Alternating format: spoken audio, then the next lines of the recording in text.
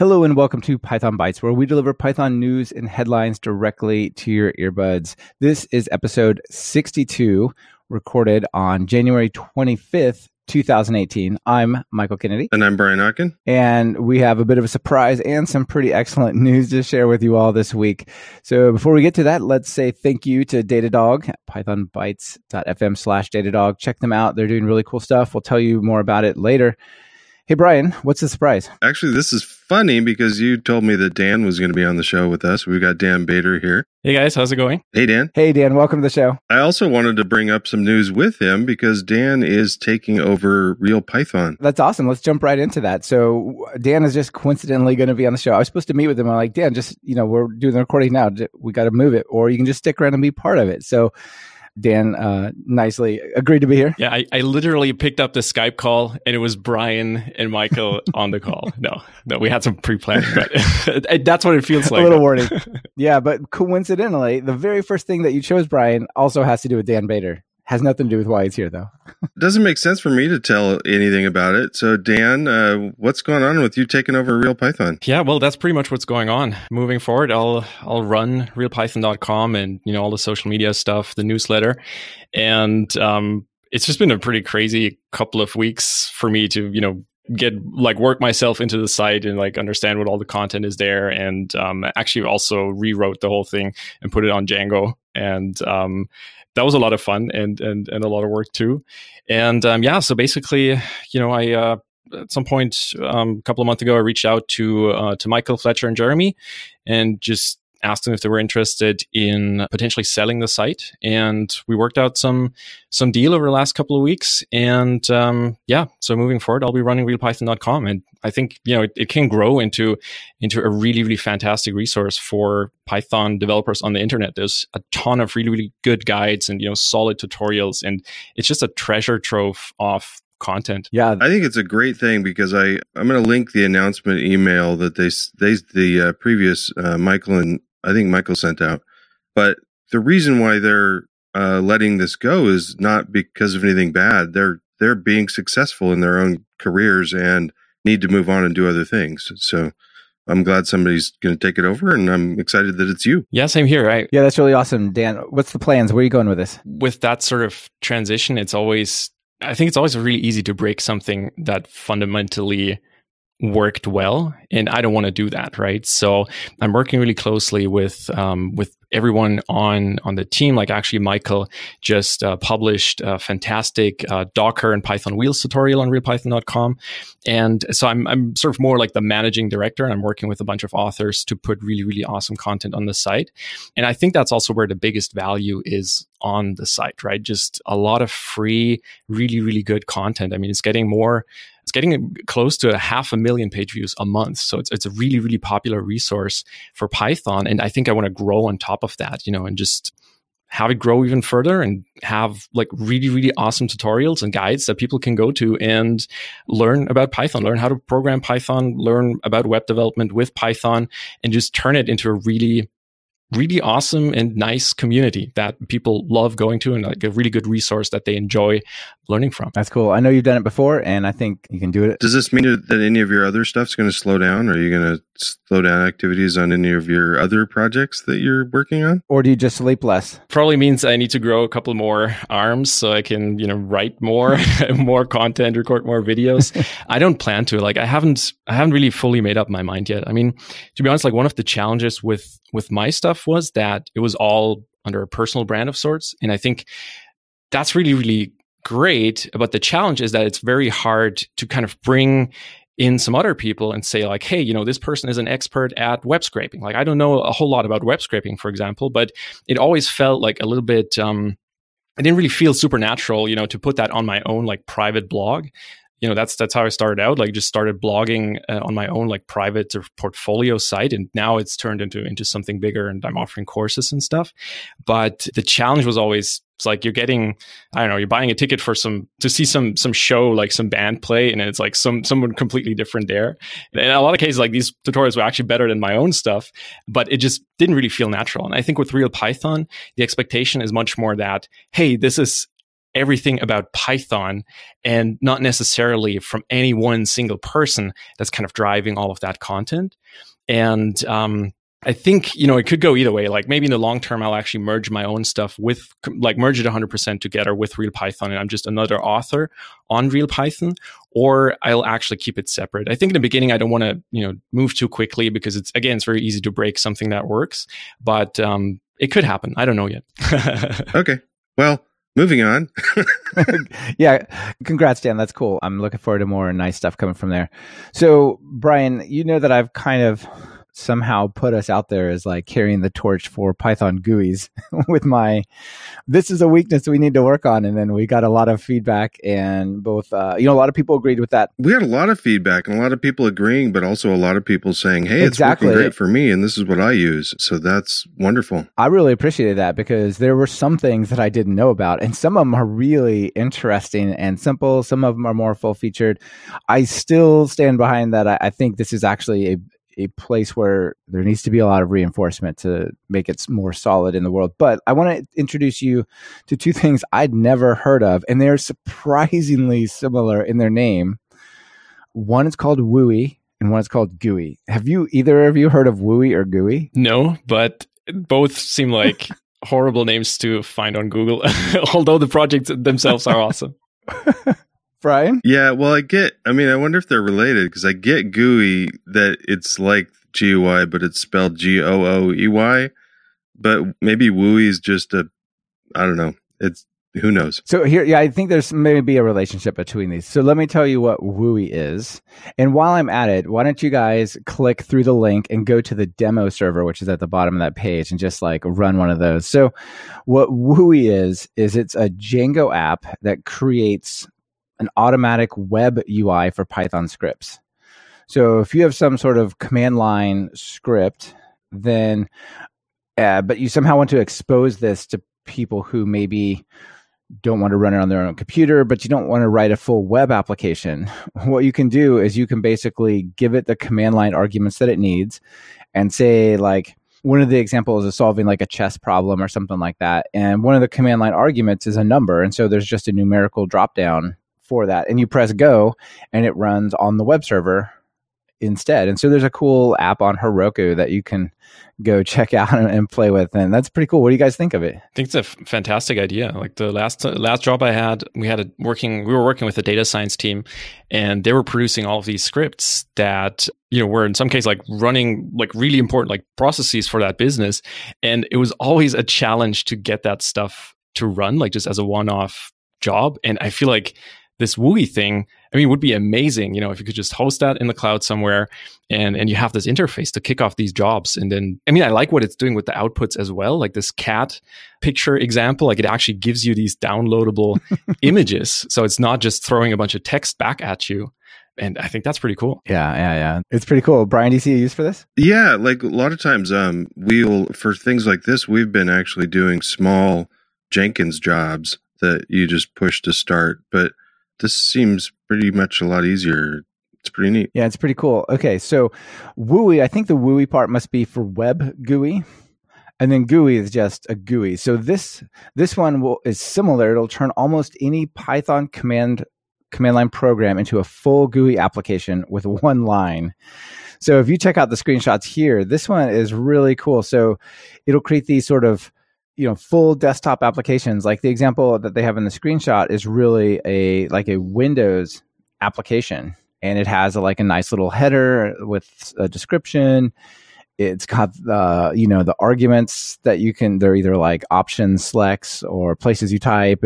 It's really, really similar in the same idea, but this is actually, you could package this up with, say, was it Briefcase from Toga or from Beware Guys, or you could package up with CX Freeze or something like that and just say, here, we built an application. The word Python doesn't have to appear in that statement, right? What do you think, Brian? Of course, I'm often building tools for development teams, and for something like that, I think that's a great idea. So instead of having somebody that's not used to working on the command line so much, be able to give them a command line tool where it describes all of the input. Yeah, it's cool. Again, these aren't like generic, you can build any application with this. These are still sort of shims that bridge command line programs to user interfaces, but this isn't the final solution. No, this certainly doesn't cover everything, but this covers like a really quick, hey, I want to take some arguments from a user and I want to be able to click a button, but I don't want you're not going to go to like the secretary at a dental office and say, okay, you're going to need to pip install the requirements and then run the CLI command and then the thing is going to work, right? But you could give them this and like the same effect would basically happen, right? You know what it reminds me of? Yeah. There's this GUI version of curl, like the C URL, the download command. And that's something that somebody had to build around CURL or recompile it and add all of that GUI stuff. And with this GUI framework or tool here, it looks like you could just take any Python script and basically have something really similar, like some kind of Windows front end or I feel like this is cross-platform. I think so, yeah. And just have that within a couple of minutes potentially. So this is really cool. It's really tricky. Really a sweet trick for a nice small CLI. What would be the GUI equivalent of a CLI app? Yeah, for sure. And one more shout out I want to give to, I can't remember if I already did this, and because this is like week 3 or 4 that we've been on this journey, but Toga as well from the Beware guys. So they're doing pretty good stuff. This is like a framework that lets you build truly native apps, which is really cool, but I feel like it's not quite polished enough for people to be building full-on things with. And mostly what I mean around that is there's the two things you're like, oh, these are really awesome. Let me check the, like the two we had the conversation around where you were able to run the demo server and get the cat pictures, or you were able to see these awesome screenshots of like all these examples. And I feel like the Toga project could totally use some like showcase of what people have built, because right now there's like really none. And so if anyone's built anything cool, like try to work with the guys over there to showcase what you've already built, because I think that would make a big difference in the adoption of that. Yeah, and I think they're super receptive to that. They have a really good first-time contributors guide, and how to get your pull request reviewed and stuff like that. So I think it's a really welcoming project too. Yeah, absolutely. Brian, you think that Python's readability might be a little misleading? It lulls people into believing this is just a simple little thing, right? Like a lot of times we've said that the way to convert a pseudocode to working Python is to change the extension from txt to py. Exactly. I wish I fixed it. Here's an article from Ned Batchelder, who I hold in highest regard, but he's got an article called Python's Misleading Readability. And I wanted to point it out because it's something that I didn't even really think about, is that often we're sharing script, bringing new people up on a team in teaching them Python, or at least enough to run some code that you've got or some test code. And some of the pieces of it are so readable that they are misleadingly wrong. So couple of the examples are is and or. We use those and they almost read like English. Like if name is Ned, well, that's not going to work because, it's we really need equality there, not is. And then a similar thing with or. It's something interesting that I wanted to point out because, a lot of people get this messed up. I think that's a really interesting angle. And I feel like it also means that people don't fully commit to learning Python when they come from another language. So I know Java. I got dropped into a Python project. I did some tutorials over the weekend. I now know Python in my mind, right? But it's actually, the whole Pythonic code, the proper idioms, the 125,000 IBI package libraries that you don't know to use. Like, there's so much to learn, but it doesn't feel like it at first glance. You can read somebody else's code and understand it easily, but you may not be able to reproduce it, right? So anyway, I think that's a good, so go out, if you're learning Python, make sure you learn. Don't get afraid of it, but make sure you learn all the operators do and what the core data structures are like. And one of the things that I've seen, so I have a lot of coworkers that are learning Python coming from C. So one of the things that we don't do in C is if you're like, Ned puts an example at the end of his article of if you have got a possibility, like if a variable could be many different values, and a common thing in C would be, well, if X is 3, or if X is 7, or if X is 8. And the Pythonic way is to just say if X in, and then a list of the possible options. And that's That's a mind shift that it freaks people out when they first see it, if they're coming from C or something else. A lot of this stuff could be caught by a linter. Good job, Ned. Yeah, really, really enjoying the article that Ned put together, because I definitely agree. Like it's a double-edged sword, right? If you have a language that's relatively easy to get into or just learn enough to be dangerous with it, but it kind of creates this false impression that you already know everything, right? If you can write a bit of Python, and yeah, it's definitely not like that. Yeah, I totally agree. There was a great talk at PyCascades, which I'll talk about later. That was just this week, actually. Like I literally got back last night by a guy named Thomas Bollinger, called Python is Not Java or C++. And it was really, really interesting. He's Python developer, I think at Google, I can't remember, but somewhere like that. And basically he said, look, a bunch of people are coming into this company and then getting into these projects that are Python projects, but they have maybe Java or C++ experience. And so these are the common pitfalls Java developers have when coming to Python. These are the common pitfalls that C++ developers have. If you're aware of them, you can help shepherd them along and make the transition easier. So that's also worth checking out. I'll link to that in the show notes. All right, before we move on, let's talk about Datadog really quick, because they are making this show possible. So thanks for supporting the show, Datadog. If you don't know about them, they are a monitoring solution that provides deep visibility and lets you track down issues for distributed Python applications. So not just your Python code, but deep down into the systems like inside MongoDB or inside Linux and things like that. So you can quickly investigate bottlenecks in your code and actually explore them in like rich dashboards, which is really cool. You can visualize your Python performance today and get started with a free trial. And if you go through their little tutorial, you can even get a free t-shirt. So it's got a cute little dog on it. So at pythonbytes.fm/Datadog, check that out. Help support the show and, check out a cool product. So I mentioned that I was at this conference, PyCascades, which was the first time it was ever run. It was a big success, very fun. Like I said, I'll talk more about that later. But one of the big messages really was around Python 3. And I think this whole legacy Python versus Python thing is starting to have an effect, Brian. Yeah, I think it definitely. Yeah, we've heard from a number of people that said, hey, you guys I've heard it enough. I've switched and here's my commit that makes my project actually Python 3. I've seen that more than once for us. Yeah, it's kind of a neat we didn't really ask people to, but I've been enjoying having people contact us and say, I've switched. I love Python 3 now. That's right. It's awesome. So one of the ways that I think, people get stuck is there's some particular package they depend on. This is less and less and less, but it still is the case. Or there's some part of code they're like, I really just don't want to touch that. The person who wrote it left. Nobody knows how it works. I don't want to break it because that makes it mine. So we're just going to leave that alone. So one of those interesting projects that I ran across is this thing called Warp 2. Have you guys heard about this? No. Nope. I hadn't either. So it says you can use this project called Warp 2 to access Python 2 code from Python 3. Brilliant. Yeah. So you've got a subset of your app that's running in Python 2 that can stay in Python 2, and the modern part of your app can be upgraded to Python 3. That's really nice. That must be great for if you have a lot of legacy code and you don't want to tackle everything at once. You can sort of use this divide and conquer strategy and just fork out some work to Python 2 and then ferry data back and forth. That's really cool. It's really interesting, and I think it might be a solution for certain situations. At PyCascades, the keynote was given by Guido van Rossum, which is really great. It was awesome to have him there. And basically, the keynote subject was Python 3, a retrospective. What went right? What went wrong? One of the things that he talked about that he wished they would have done would have been enabled Python 2 and 3 code to execute in the same runtime somehow.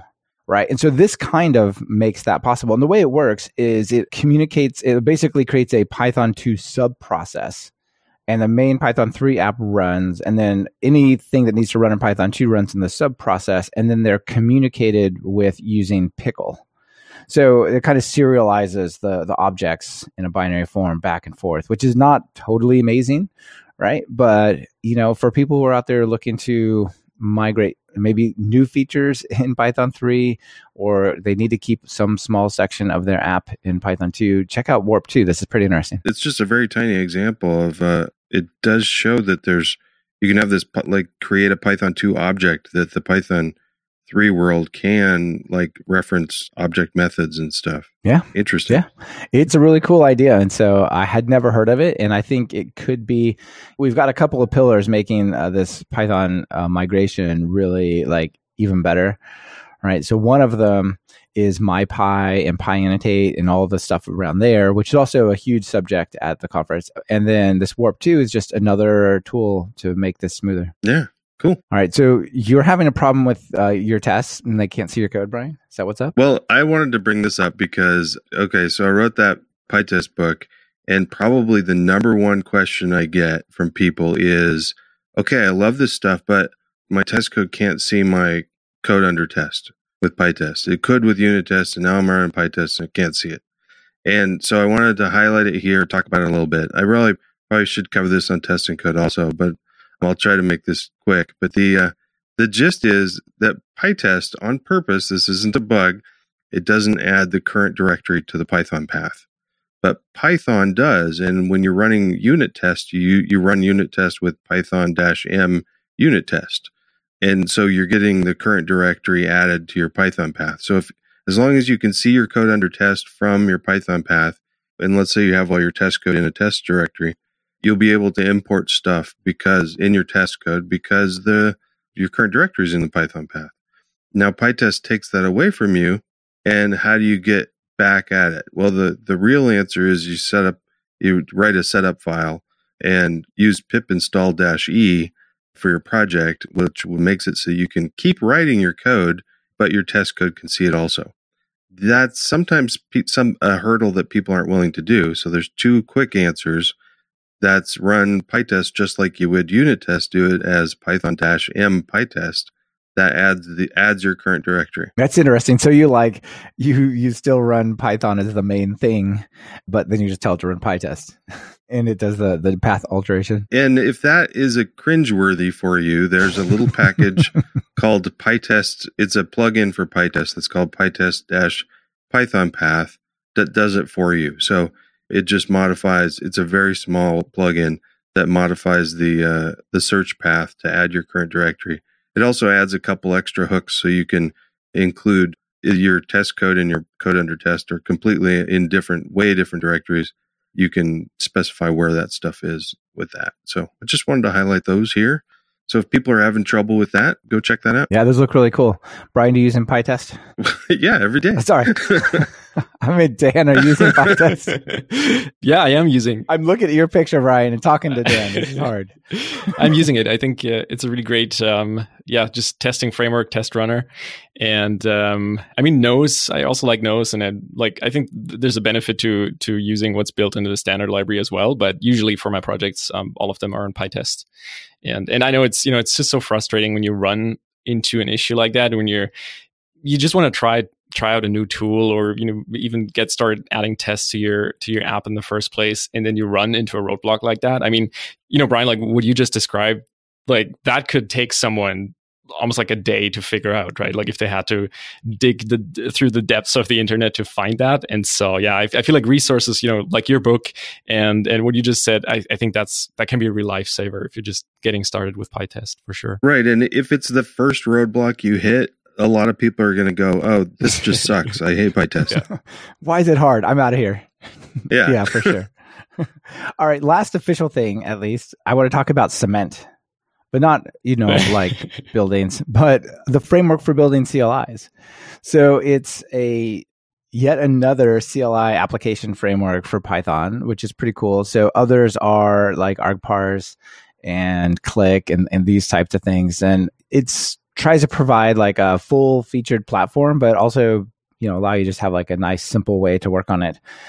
And it has this idea of like extensions and handlers, so you can like sort of build these plugins that you hook into your CLI application, which is pretty cool. So people can check it out. It even has things like built-in logging, caching for improved performance, lots of cool stuff. Yeah, wow. I'm looking at the examples right now. This seems really, really intense, I wanted to say, but this seems really powerful. This is more like the Django framework of Python CLI frameworks. It's pretty in depth. Yeah, it did feel a lot like that. So just one more thing to put on people's radar for building CLIs, if Wooey and Gooey weren't enough. Yeah, so I usually use Click, so I'll be interested to try this and see how it compares. Yeah, Click's got its very own special way of working, doesn't it? Yeah. I mean, what I like about this cement thing is that it seems to have a really nicely designed object-oriented interface. So it looks like it's maybe a little bit more boilerplate to get set up, but then it's probably more maintainable in the long run. Like if you can really, factor things out nicely and split up your app. Right. Like I like the idea of these extensions and handlers you can plug in and stuff. They're probably pretty testable too if PyTest can see them. All right. Well, I think that's it for our items. Dan, we already heard your news. Very, very big news with Real Python. Congratulations. Thanks. Yeah, Brian, how about you? Any personal news to share? A couple of test and code interviews coming up, the recording, and so I'll be excited to get those out. Awesome. What are the topics? Actually, one of the topics is whether or not you should consider continuing education through a university versus learning online and other things. Oh, very nice. Yeah, cool. All right. Well, I mostly want to talk about conferences today because I feel like conference season is either here or nearly upon us. So like I said, I was just in Pi Cascades, and that conference was really fun. It was, I don't know, maybe 250 people, something like that, but really nice conference. A lot of luminaries there. Get to spend some time talking with them. The talks were really well done. I think they're going to be online, but I'm not sure if they are yet. So the next one they're going to have in Seattle in about the same time next year, which is going to be cool. And I think even after that, it comes to Portland. Woohoo! Yay. And we're trying to plan some sort of outdoor adventure around it, like a skiing or like a snowshoe adventure, like before or after the conference. It's like a part of the conference. It'll be fun. So anyway, check that out next year. It's in the past, so you missed it this year, but you can probably see the videos online. It was really good. I want to give a shout out to Pi Colombia. That's coming in February 9th, 10th, and 11th in Medellin, Colombia. I'm not going to be able to make it, but if you're in South America, that would be awesome. There's PyCons. Oh, before we move on, I just need to shout out to Pi Colombia that you guys need to send me a t-shirt because your logo is really cool. Yes, it is definitely cool. PyCon Slovakia, March 9th to 11th in Bratislava. And I'm actually going to be speaking there. I'm going to be doing a workshop, and that's going to be super fun. And then there's the big one. PyCon US Cleveland, Ohio, May 10th. Tickets sell out. I don't think they're sold out yet, but do not wait if you're going to go to this, right, guys? Definitely. I missed out on one PyCon, and I'm not going to do it again. Yeah, already got my ticket. Are you both going to be there? You got your ticket? Yeah. Yeah. Awesome. And then finally, this just in this morning, Pi Caribbean, Santo Domingo, Dominican Republic, 17th and 18th of February. So a lot of cool stuff coming up in February and then a little bit later as well. Also, there's a new Python podcast that gave a shout out to both you and me, Brian, our various podcasts in the intersection here as well, called Python Out Loud. So that's pythonoutloud.com. Check that out. And yeah, that's about it for the news this week. A lot of good stuff going on. Yeah, so Dan, thank you for making our meeting a podcast. The podcast episode. Yeah, thanks for inviting me on the show. Yeah, thanks for joining us. A nice surprise. And Brian, as always, thanks for sharing the news with everyone. It's great. Yeah, thank you. Yep, you bet. Talk to you next week. Yep, bye everyone. Thank you for listening to Python Bytes. Follow the show on Twitter via @PythonBytes. That's Python Bytes as in BYTES. And get the full show notes at pythonbytes.fm. If you have a news item you want featured, just visit pythonbytes.fm and send it our way. We're always on the lookout for sharing something cool. On behalf of myself and Brian Ocken, this is Michael Kennedy. Thank you for listening and sharing this podcast with your friends and colleagues.